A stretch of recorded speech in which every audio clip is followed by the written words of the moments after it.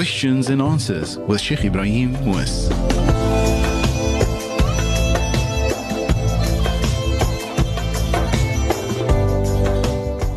Assalamu alaikum wa rahmatullahi wa barakatuh. You are tuned to 91.3 FM. This is your program Questions and Answers, where we will be looking at those questions which you have sent through with Sheikh Ebrahim Moos in studio. You can send through a SMS through to 47913. Alternatively, you can send through a fax on 021 447 7271. That is the fax number in which you have a question to send through. You can definitely send it through to that fax number. The SMS line once again is 47913. And to note that you can also drop me an email on jasmina@vocfm.co.za. Shukran so much for all of you who have sent through all of those questions. And of course, Sheikh Ebrahim Moos will be in studio to do all of those answers for you to your questions. So from now, we break for Azan. When we come back, we'll continue with the program Questions and Answers right here on 91.3 FM.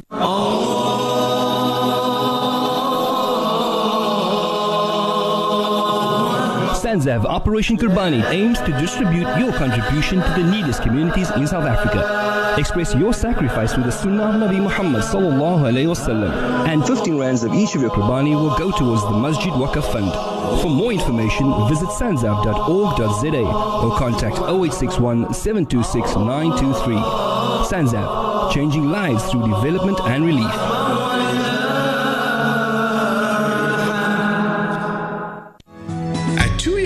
We pride ourselves in providing our clients with clinical and professional health services by qualified, courteous and well-informed staff.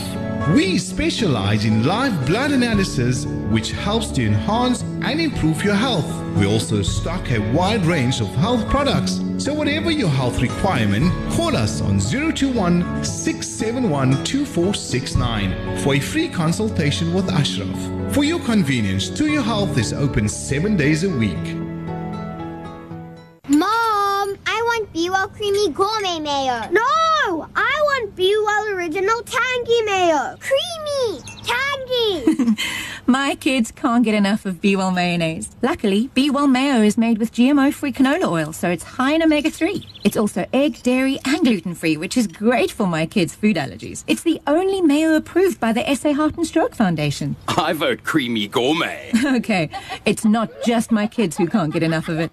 Be-Well. Love, food, life. The Voice of the Cape, 91.3 FM stereo. Questions and Answers with Sheikh Ebrahim Moos.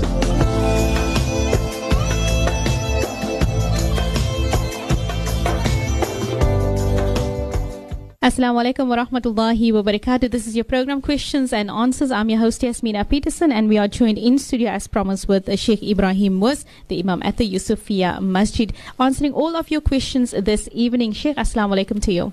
Alaikum salam wa rahmatullahi wa barakatuh to you, Yasmina, and to the honorable listeners of the Voice of the Cape. Sheikh, shukran so much once again for coming into studio and doing this for us. However, we are going to be looking at those questions in which we did not have chance to look at last week, and of course the other questions, the new ones in which have come through. Now the first question reads as follows. Sheikh says, Assalamu alaikum Sheikh, is my salah permissible if I perform it in the wrong direction? And shukran for the beautiful show. Bismillah ar-Rahman ar-Rahim, alhamdulillah wa sallallahu ala Sayyidina Muhammad wa ala alihi wa ashabihi ajma'in.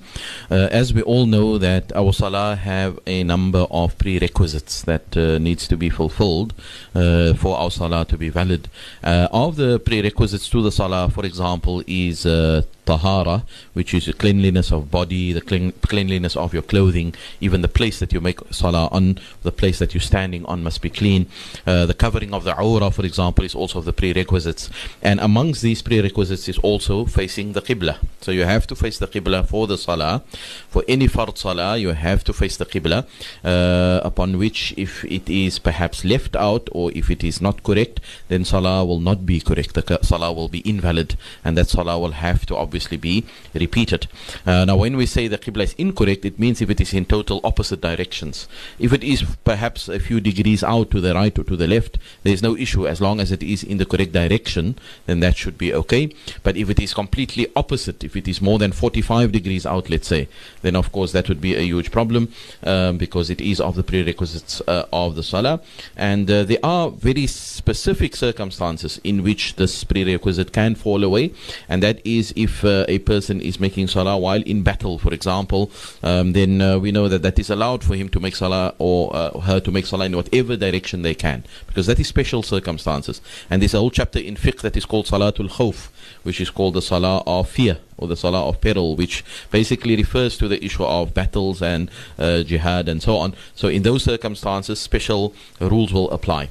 There is also another exception, and that is if you are making sunnah salahs, you are allowed to make sunnah salahs perhaps not facing the Qibla, right? That is allowed. You can on the vehicle, if you're traveling, for example, on a ship, or you on a camel, or whatever. In those times they used to travel in those modes of transport, you can actually make sunnah salahs not facing the Qibla.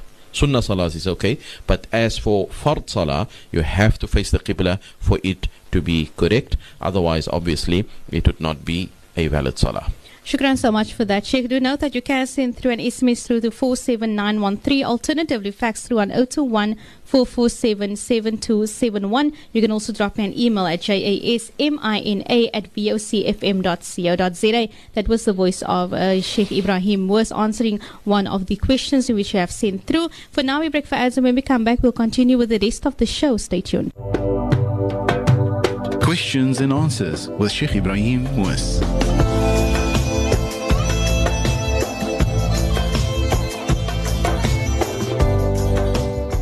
Assalamu alaikum wa rahmatullahi wa barakatuh. This is your program Questions and Answers. I'm your host Yasmina Peterson, and we are going to be in your company up until 7 o'clock inshallah, answering all of your questions this evening. We are joined in studio by none other than Sheikh Ebrahim Moos, and we are looking at those questions coming through via SMS only, as well as those who have come through via fax. Now Sheikh, the following question reads as follows. Assalamu alaikum. My husband wants to take a second wife. I was very upset over it, but in time I agreed. But I would like to speak to the lady, but my husband don't want me to. Yeah, of course, this is always a bit of a sensitive issue for a person wanting to take a second wife, and it is always very sensitive with regards to his relationship with his first wife. So I can kind of imagine why he would be worried for you to meet with his second wife, because obviously emotions run high, and perhaps he is worried that words would be exchanged, or you would say something that is out of line, or whatever the case may be. So the fact that he had told you about it, and the fact that you are speaking about it, is obviously a good sign. You have conversation and you have dialogue about it, and the fact that you're even saying that you are prepared to agree with it, that obviously is also another positive within this issue that you are facing. So I think what you should be doing is, if you are able to motivate your husband very strongly why you want to speak to this woman that he wants to marry as a second wife, if you can motivate to him why you feel that is an important aspect as well, then perhaps he will reconsider. But I think you should give him time and try to work around this issue like you have been doing, I suppose, from the start, like you have been doing, speaking to him about it, and perhaps suggest to him, look, if you think that I'm going to be out of line, why don't you then come with, and accompany me to this woman, and for me to have a chat with her. And if that happens, then obviously that would be ideal. Then it means you will be able to speak to her, and your husband would be present, so there wouldn't perhaps be that issue of him worrying that you may say something which is not proper, or etc. Because as I said, in these cases there is a bit of emotion that runs high, especially from the first wife's side. So I think what you have been doing so far is great. You've been speaking to your husband, and you've been very civil about it, and your husband seems to also be in contact and in conversation with you, and I think you should continue with that. And hopefully if this is something you strongly feel about, then you should strongly feel about it, then you should obviously motivate to him why you want to do it, and perhaps he will see reason if you do that, inshallah. Shukran so much for that, Sheikh. And then the following question reads as follows. My husband comes home and takes his work moods out on me. Now, we'd work things out and then he'll just do the same thing a few weeks later. When I get my monthlies and I feel moody but don't take my mood out on him, then it's as if I committed sin. What can I do in this regard? I feel like leaving because this is pushing me away from him. Yeah, of course, the issue of living with one spouse is something that we obviously need to adapt to and that we need to adjust to, especially in the early stages of married life.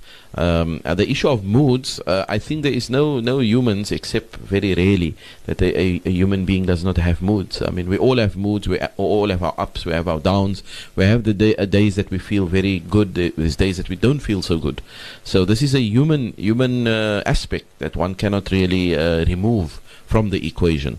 So you will be moody at times, he will be moody at times, but it's obviously wrong from him to take his moods out on you, or to blame you for things, or to create an environment that is unpleasant in the house if things didn't go well at his workplace, right? That is obviously wrong, but at the same time I think you should obviously try to when he is in this mood, try to make him as comfortable as possible. There may be issues at his work really that he is under stress about, and maybe you will come to learn, how to handle him when he is in that mood, to do things maybe to not further stress him out, or to rather calm him down, and we learn actually how to do these things with our wives, and with the wives of the husbands. We learn how to deal with it.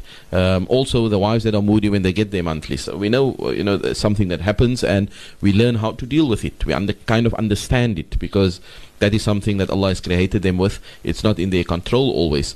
And we always remind people about the hadith of the Prophet Muhammad sallallahu alaihi wasallam, where he said, "Khayrukum khayrukum li ahlihi." The best of you are those who are the best towards his family.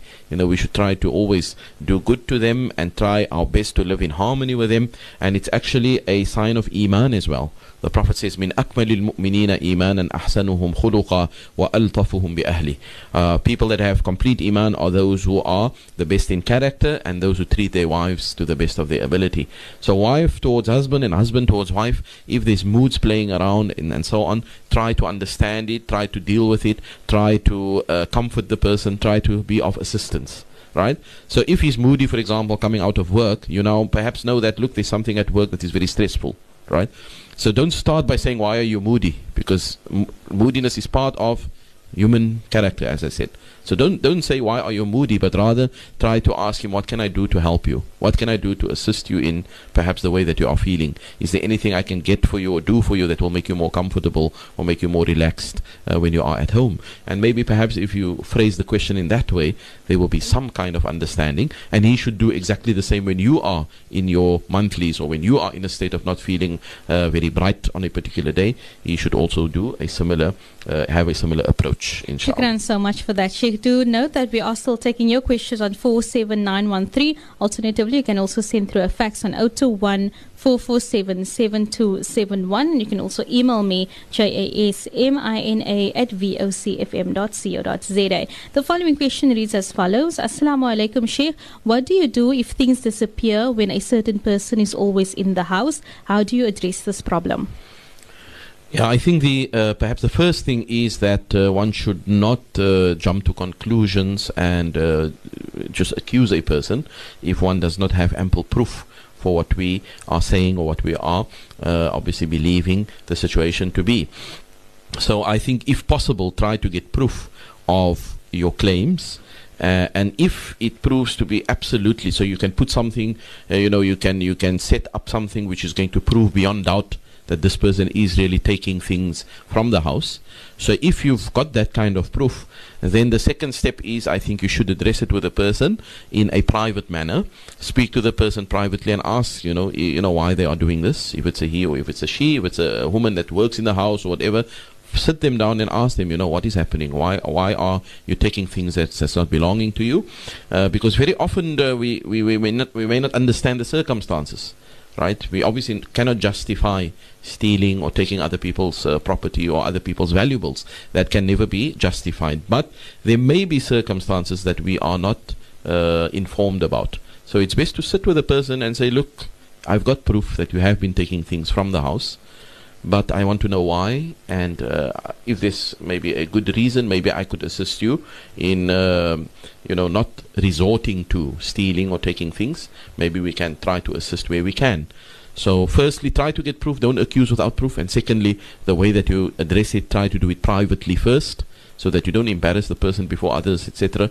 And try to deal with it with hikmah, so that you can understand also where the person is coming from. And then the third thing is, you can take steps then from there onwards to see what is the best for you to then prohibit or curtail this person or prevent this person from doing a similar thing in the future. You can then put in place whatever steps you feel is obviously suitable to deal with that, inshallah. Inshallah. Shukran so much for that, Sheikh. The following question reads as follows. Assalamu alaikum, Sheikh. Salatul Tahajjud is made in the middle of the night.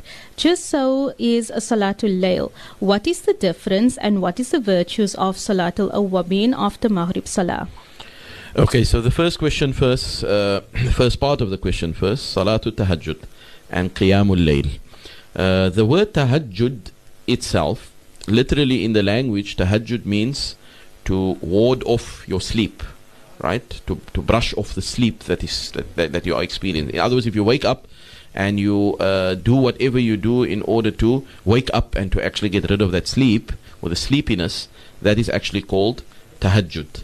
Okay, so from there we can already gain the answer. Salatul Tahajjud is if you sleep and you wake up, and in the middle of the night you first slept, then you woke up, and then you make salah for the sake of Allah Ta'ala, as opposed to Salatul Layl. Salatul Layl is any sunnah salah that you do during the night, whether you actually slept or whether you didn't sleep. So let's say after Isha you were sitting for a while, an hour or so, then you decide, well, I'm just going to make some rak'ahs for the sake of Allah, 2 rak'ahs for whatever amount you want to make. That we don't call Tahajjud, we call it Salatul Layl, because it is simply sunnah salahs made at night. Whereas Tahajjud is, as I said, when you go to bed, you sleep, then you wake up. And obviously Salatul Tahajjud, you can then gauge for yourself that Salatul Tahajjud has got a greater reward than Salatul Layl. The reason being, there's more effort required for you to actually wake up from your sleep and to brush off the sleepiness, and then to obviously strive against your own nafs, because it's a difficulty to actually get up and do that. So Salatul Tahajjud definitely then is something which is greater in virtue. And this is pointed out by a scholar by the name of Al-Khatib Al-Shirbini. He says, اصطلاحا صلاة التطوع في الليل بعد النوم. He speaks about tahajjud, and he says technically it means to make a sunnah salah at night after sleeping, after waking up from sleep. Alright, so that's the one part of the question. The second part of the question is with regards to Salatul Awwabin. There is a sunnah salah that is referred to as Salatul Awwabin, and I'm reading from the same book by Khatib Ash-Shirbini, a book that is called Mughni al-Muhtaj, a manual in Shafi'i fiqh. He says, Salatul Awwabin wa tusamma Salatul Ghaflah. The salah is also called Salatul Ghaflah. And the salah of Ghaflah means heedlessness, being in a state of negligence. Why is it called such? He says, لِغَفْلَةِ النَّاسِ عَنْهَا بِسَبَبِ عِشَاءٍ أَوْ نَوْمٍ أَوْ نَحْوِ ذَلِكَ. Because a lot of people don't really take care or take heed of this time period to make salah to Allah Ta'ala, either because they fall asleep or they have to make Isha salah, etc. He says, وَهِيَ عِشْرُونَ رَكَعَ بَيْنَ الْمَغْرِبِ وَالْعِشَاءِ. And you can make up to 20 rak'ahs between Maghrib and Isha. And this is the Sunnah Salah that is called Salatul Awwabin. And there's a hadith in the book of Imam al-Tirmidhi that alludes to this particular Salah. A hadith where the Prophet ﷺ said, مَنْ صَلَّى سِتَّ رَكَعَاتٍ بَيْنَ الْمَغْرِبِ وَالْعِشَاءِ كُتِبَ لَهُ عِبَادَةُ اثْنَتَيْ عَشْرَةَ سَنَةٍ. If a person makes 6 rak'ahs, Sunnah Salah, between Maghrib and Isha, then Allah Ta'ala will give him the reward as if he made 12 years of ibadah. As if you made worship to Allah for 12 years. If you do 6 rak'ahs between Maghrib and Isha, that is the extent of the reward. Now the hadith, which is narrated by Imam al-Tirmidhi and others, have been classified by some scholars to be a weak hadith. It's not a very authentic hadith. However, as scholars like Imam al-Nawawi and others have repeatedly explained to us, that the hadith may be weak, but if it is used only for virtuous actions, like making extra ibadah or extra worship, then such a hadith may be used, because we are not using it for halal and haram, or for matters of belief, or for matters of serious issues, but it is really to encourage you to do extra good. So even if the hadith is weak, according to Imam al-Nawawi, you can actually act upon such a hadith, like the hadith which is in question here. So that is Salatul Awwabin. It is a sunnah salah that a person can make between Maghrib and Isha, and you can make 2 rak'ahs, 4 rak'ahs, 6 rak'ahs, up to 20 rak'ahs if you like, between Maghrib and Isha, and it is quite a virtuous salah to be made. And then also just to mention lastly that Salatul Awwabin may also at the same time refer to a salah that is called Salatul Duha, which is a salah that is made in the morning. Salatul Duha is made after the sun has risen, and it can be done anytime from sunrise up until Zawal, up until Dhuhr time. So that salah, which is Salatul Duha, commonly referred to as, some scholars also refer to that salah as Salatul Awwabin. So Awwabin then can either refer to that, or it can refer to the one which is between Maghrib and Isha. Shukran so much for that, Sheikh. The following question reads as follows. Assalamu alaikum. I hope Sheikh and all is well in studio, alhamdulillah. Sheikh, my daughter is getting married soon, inshallah, but I have a problem. My son does not want to be her wakil, and there is no dad. He passed away 5 years ago. May Allah grant him a high place in Jannah. Ameen. Sheikh, what can I do? Because the guy that she is getting married to comes from a good family with deen. I'm very saddened by this. Yeah, of course, we would like to ask your son what is his reason for refusing, right? Either he has a good reason, or he does not have a reason at all. And sometimes it's just because there's maybe a tiff that arose between him and his sister, and that is why he doesn't want to be the wakil. Obviously, that is not a good enough reason. So if he doesn't have a good enough reason, he should be convinced that, look, you are the wakil. Since the father is no longer there, you are the wali, and you should act in this capacity. It is a responsibility that you should carry out to the best of your ability. All right? If, however, he still refuses without giving a good reason why he's doing so, then of course you may then proceed to the next person in line who should also stand as a wali. And in this case, it can be an uncle, it can be a nephew, right? If there is a nephew to the person who's getting married, a male, then that can also work. If it is an uncle, father's brother, that can also work. If there's no other wakil or any other wali to actually act upon, or to be an authority to marry your daughter, then in such a case you simply go to any of the judiciaries, the judicial bodies, and they will obviously then be able to marry your daughter, even in the absence of a physical wali, because this is basically what happens if there is no wali to represent the girl. Then of course either an imam, a sheikh, or a judiciary can actually fill that position, because the hadith of the Prophet ﷺ states, as-sultanu waliyu man la waliya lah. The sultan, the ruler, or the hakim, or the person who's in authority, he would be the wali for a person who does not have a wali. Right? So if your son still refuses and he doesn't have a good reason, you can actually just do that if there's no one else to actually fulfill that. So in other words, your daughter will get married anyway. Nobody can stop her from getting married, and your son don't really have that power to prevent her from getting married. Shukran so much for that, Sheikh. The voice there of Sheikh Ebrahim Moos in studio, answering all of your questions right here on Q&A. Do know that we're still taking your questions on the SMS line 47913. You can also send through a fax on 021 447 7271. I'll repeat, that is 021 447 7271. And you can also drop me an email at jasmina@vocfm.co.za to send through all of your questions in which you want Sheikh to answer, inshallah. But for now, we break for ads, and when we come back, we'll continue with some of your questions more right here on Q&A. Stay right here. Questions and answers with Sheikh Ebrahim Moos.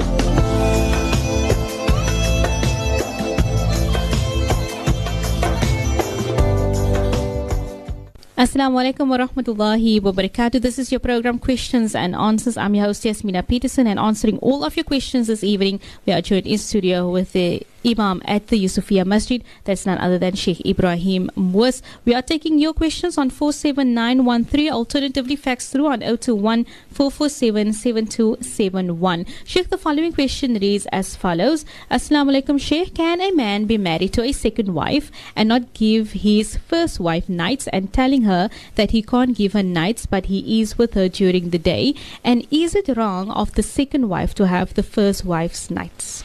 Yeah, of course it is wrong. You should be just towards your wives. You are not allowed to give one a certain amount of time and not the other. And the night and the day, we know obviously that they are not equal. The night and the day is not equal. The daytime, normally you work and you are busy. There's many things that happen during the day, and the night time is a time where you retreat and you settle down, etc. So if you are giving days to the one wife and nights to the other, it's not a fair agreement, because the night time is where you will relax with the one wife, or you will be more at ease. There won't be a lot of things to do perhaps, whereas in the daytime you're working, there's lots of things happening and so on, so you can't really compare. And so yes, if you are going to give certain amount of nights to one wife, it is compulsory that you also give to the other wife the same amount of nights. And in fact, this is clearly stated by Imam al-Nawawi in his book Minhaj al-Talibin. He mentions man bata inda ba'di niswatihi lazimahu inda man baqi. He says if a person sleeps at or stays over at the place of one of his wives, then it is lazim, it is wajib and compulsory for him also to do the same to the rest of his wives, right? And it's interesting here in the commentary of this by Imam al-Nawawi, we find that the scholars had mentioned that you must make this arrangement to spend equal time. And as I said, the nights cannot be compared to the day. If you give a night to one of the wives, then the same must be given to the other wife. In the commentary of this, it is interesting that they say that even if a person is sick, you must still make those arrangements. You know, you shouldn't like just say, okay, you're sick, so you're just going to stay more time here than what the other.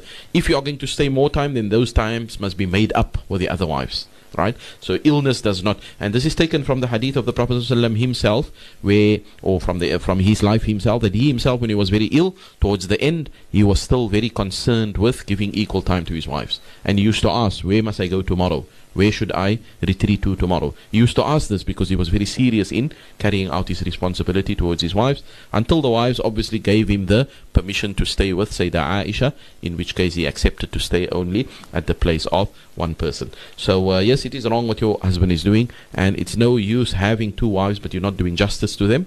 You will be answerable by Allah for it. There's a hadith that I've quoted many times before. A person who does this, he will be known on the day of judgment, where one half of his body will be skewed. You know, one half will be correct and the other half of his body will be skewed, and people will know him to be then a person who had not treated his wives fairly. So that is obviously quite a big thing. So the husband should try his best not to do what he is currently doing.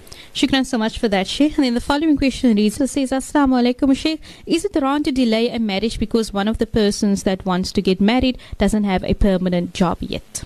Yeah, look, having a permanent job or a very nice job is not a prerequisite for marriage. Of course, what is a prerequisite of marriage is, and this is taken from the direct words of the Prophet ﷺ, is that a person who wants to get married, he must at least have the ability to fulfill his responsibility towards a wife.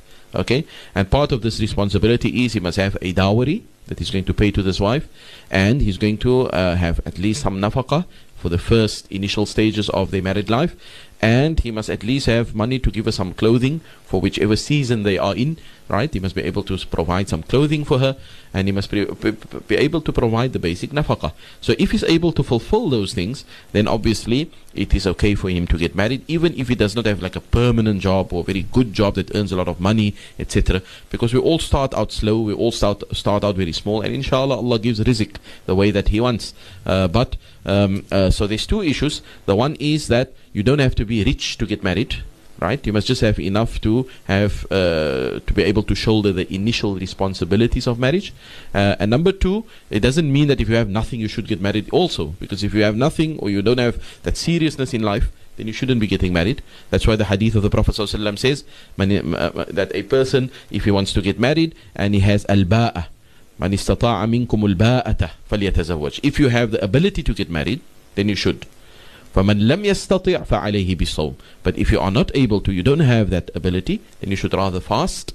You should be fasting, sunnah fast, to take away your desires and shahwa until such a time that you are able to shoulder the responsibilities of marriage. So yes, you don't have to have a permanent job, but you must at least have some kind of plan how you are going to support your wife in terms of the nafaqah, in the dowry, in the mahar, all of that. That is what is required for you to get married. Shukran so much for that, Sheikh. The following question reads as follows, says, Assalamu alaikum, Sheikh. My daughter is wife number 3. She got no food money. Her front door is broken. He didn't fix the door before leaving. And he recently got married a few months ago to wife number 4. And she was told that he can only spend Sunday nights with her and she have no rights to anything else. Yeah, I don't think I have to repeat anything. I've just answered the same question just a minute ago. So it's haram for this person just to get married to another wife and another wife, and he's not actually fulfilling his rights towards the first one, the second one, or the third one. It's haram for him. What he's doing is absolutely haram. And if you feel you don't want to be in this marriage any longer because you absolutely not getting your haqq, you can actually apply for a fasakh of this nikah, annulment of your nikah, on the basis of him not giving nafaqah and not giving you your rights as is actually deserved by yourself. And that is that. I don't have to give the elaborate description again. I already gave it just 1 minute ago. And just a caution, for people who get married like this, they often say, well, it is halal for me, Allah made it halal. Yes, we agree, Allah made it halal, but just remember, with that comes a responsibility. If you are not able to fulfill that responsibility, then it's actually haram for you. That's what Allah says in the Quran in Surah An-Nisa, وَإِن خِفْتُمْ أَلَّا تَعْدِلُوا فَوَاحِدَةً. If you are not able to do justice with your wives, then it is compulsory for you to stick with one wife and not to take more than one wife if you are not able to fulfill the duties towards them. Shukran so much for break for us, and when we come back we'll continue right here on questions and answers right here on 91.3 FM. Do note that the SMS is 47913. We're back right after this. Questions and answers with Sheikh Ebrahim Moos.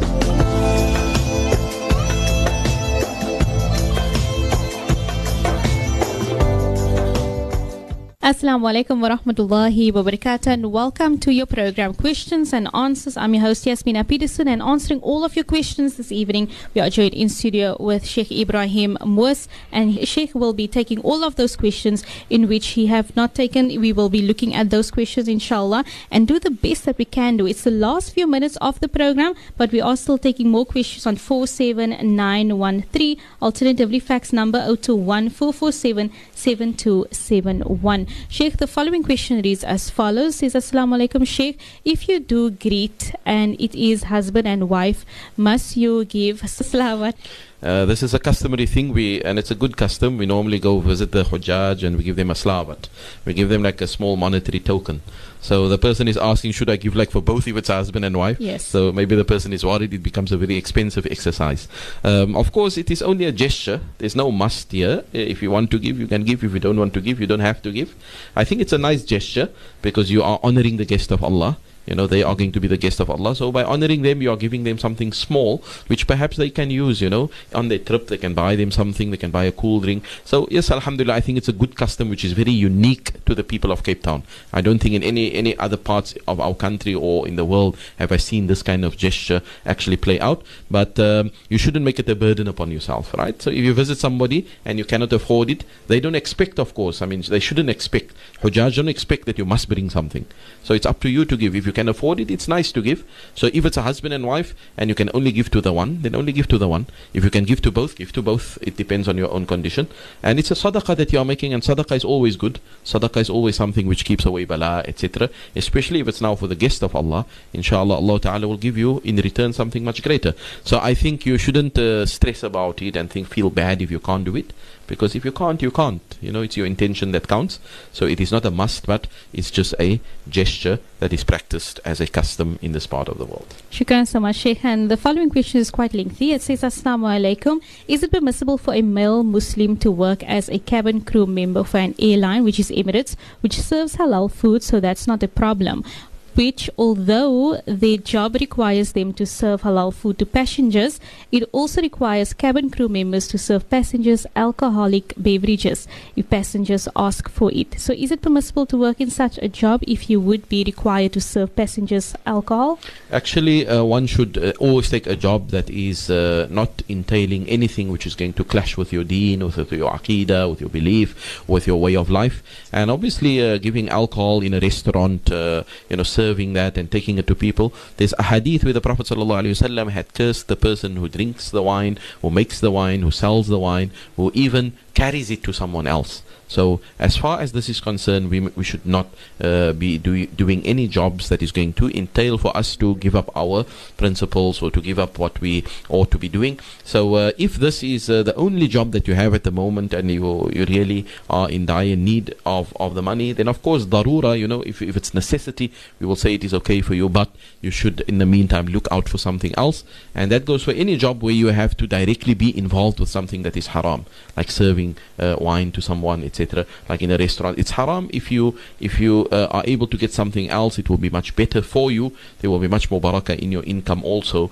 So one should obviously try then to not do this kind of work or this line of work, because it clashes with what you are as a Muslim. As I said, if it is totally necessary, you've got nothing else, carry on until you find something else, and hopefully Allah will make easy for you, inshallah. Shukran so much for that, Sheikh. The following question reads as follows. Assalamu alaikum, Sheikh. I enjoy your program very much. However, I have a question about janazas.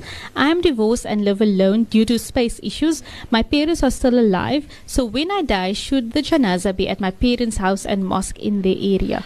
Yeah, I think I first want to applaud, this person that is speaking so openly about their own death, because it's not easy to speak about your own death, when I die. And, we often don't think about us dying. We think of other people dying. And this is actually a sign of faith, if you think about your own death and you prepare for it and you wonder how's it going to be. I know the old people, they used to buy their own coffin even. And they would say in the cupboard, that is my coffin when I die. There's this consciousness, knowing that we will all die one day. We don't think often, so it's a very good thing that this person is thinking in these terms. But in terms of where exactly the janaza will be if you should die, there's no set rules as to where it should be. Should it be at your house, your mother's house, your father's house? There's no set rules, and whatever the community decides, your family decides, that is where it will be. If you've got a specific place that you want to be taken to when it is your janaza, like your parents' home, you can actually say that to your family members, and they will carry out that particular wasiyah of yours, if that is what you want. But if there is nothing, your father will obviously be the best person to make those decisions. He is your wali or your wakil. He is the one that will stand over you and that will be responsible for you. So if you should die and your father is still alive, he will be the person best to decide where it will happen. But there is no rules that state it must be by an area where you stay or close, or this masjid or that masjid. All is okay. Whatever is good for the family would be acceptable, inshallah. Shukran so much for that, Sheikh. Before we wrap up, a last question from our side. It says, Assalamu alaikum.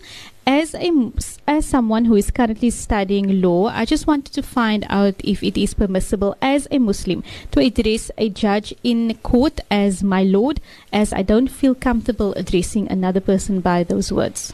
Okay, firstly, to say my lord obviously is not a must. There are other words that you can say as well. You can say your honor or honorable, or you can use other terms which I think is acceptable in a court of law. So if you personally don't feel comfortable with my lord, then obviously you've got all the right not to say that word, and to say your honor was a more neutral word. By the way, if you look at the word lord itself, I've checked it up in the dictionary, you will find that the word lord, and here you can write lord either with a small letter or you can write it with a capital letter. When you write it with a small letter, the word lord can have many meanings. And one of the meanings of lord is actually, this is quoted from the Oxford Dictionary, a man of noble rank or high office. So in other words, not a god, just a man who has a noble rank or high office may also be called lord. And this is in England. You find that they used to call their dignitaries and people of high status, they used to call lord. Not in terms of worship, but just in terms of rank.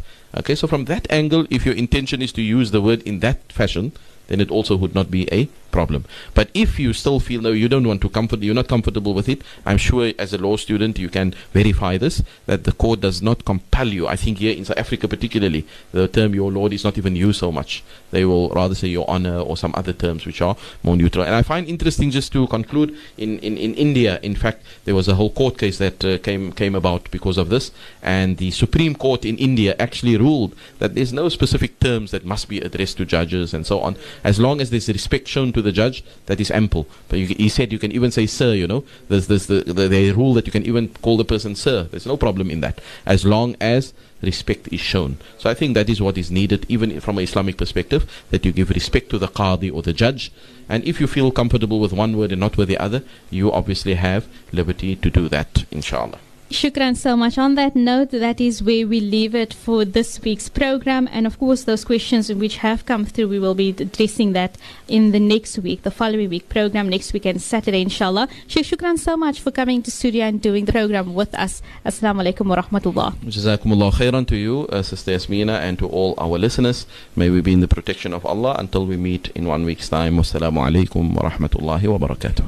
Do note that those questions that has come through via SMS 47913 as well as the fax number, and also those who have emailed me, we will be addressing those questions next week, Saturday, inshallah. Same time, same place, right here on 91.3 FM. From myself, Yasmina, I bid you assalamu alaikum wa rahmatullahi wa barakatuh.